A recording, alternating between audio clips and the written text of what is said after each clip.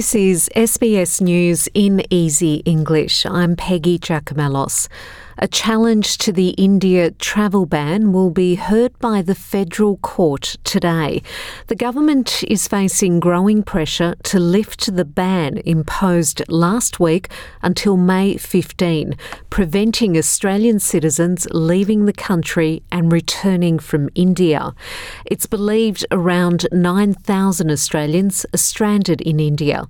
Opposition leader Anthony Albanese has told 2GB Australia needs a better quarantine system. We should have had our Australians home by Christmas, which is what the Prime Minister promised.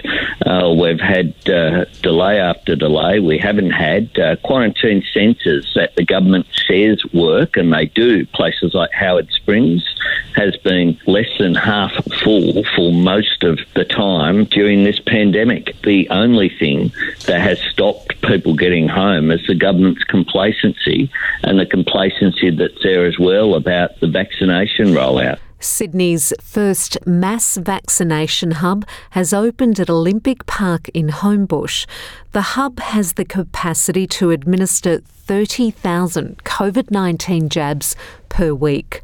For the first fortnight of its operation, only people in categories 1A and 1B will be able to get vaccinated there. New South Wales Premier Gladys Berejiklian says those aged over 50 will be able to attend from the 24th of May. If you're over 50, please contact your GP because from next Monday you'll be able to get your AstraZeneca vaccine if you're over 50, and then from the New South Wales hub you'll be able to get it from the 24th of May, but you can register from this Wednesday. If you don't have a GP or don't have access to a GP or you find it difficult getting to your GP, you can book with us from the 12th of May, this Wednesday, and get your jab from the 24th of May. So you'll be told when it's your turn and you'll be able to come and get the jab. Sydney's COVID restrictions have been extended for another 7 days, while health authorities continue to investigate how a man from the city's east contracted the virus. New South Wales has recorded 0 local COVID cases today. Aged care workers have rallied outside Parliament House calling for improved funding package in Tuesday's budget. Advocates are concerned the federal government will not provide enough money to the sector in tomorrow's budget. Experts say at least $20 billion over 4 years is needed just for residential aged care.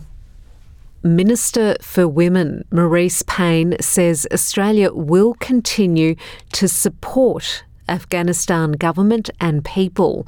Ms Payne met with Afghan President Ashraf Ghani and discussed COVID-19, the international troop withdrawal, and how Australia can continue to support the nation. Ms Payne's visit comes after a series of explosions outside a school in Kabul, which killed at least 68 people, most of them children from a girls' school.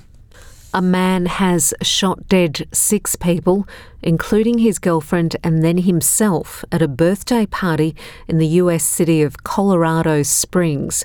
The killings are the latest in a series of mass shootings in the United States.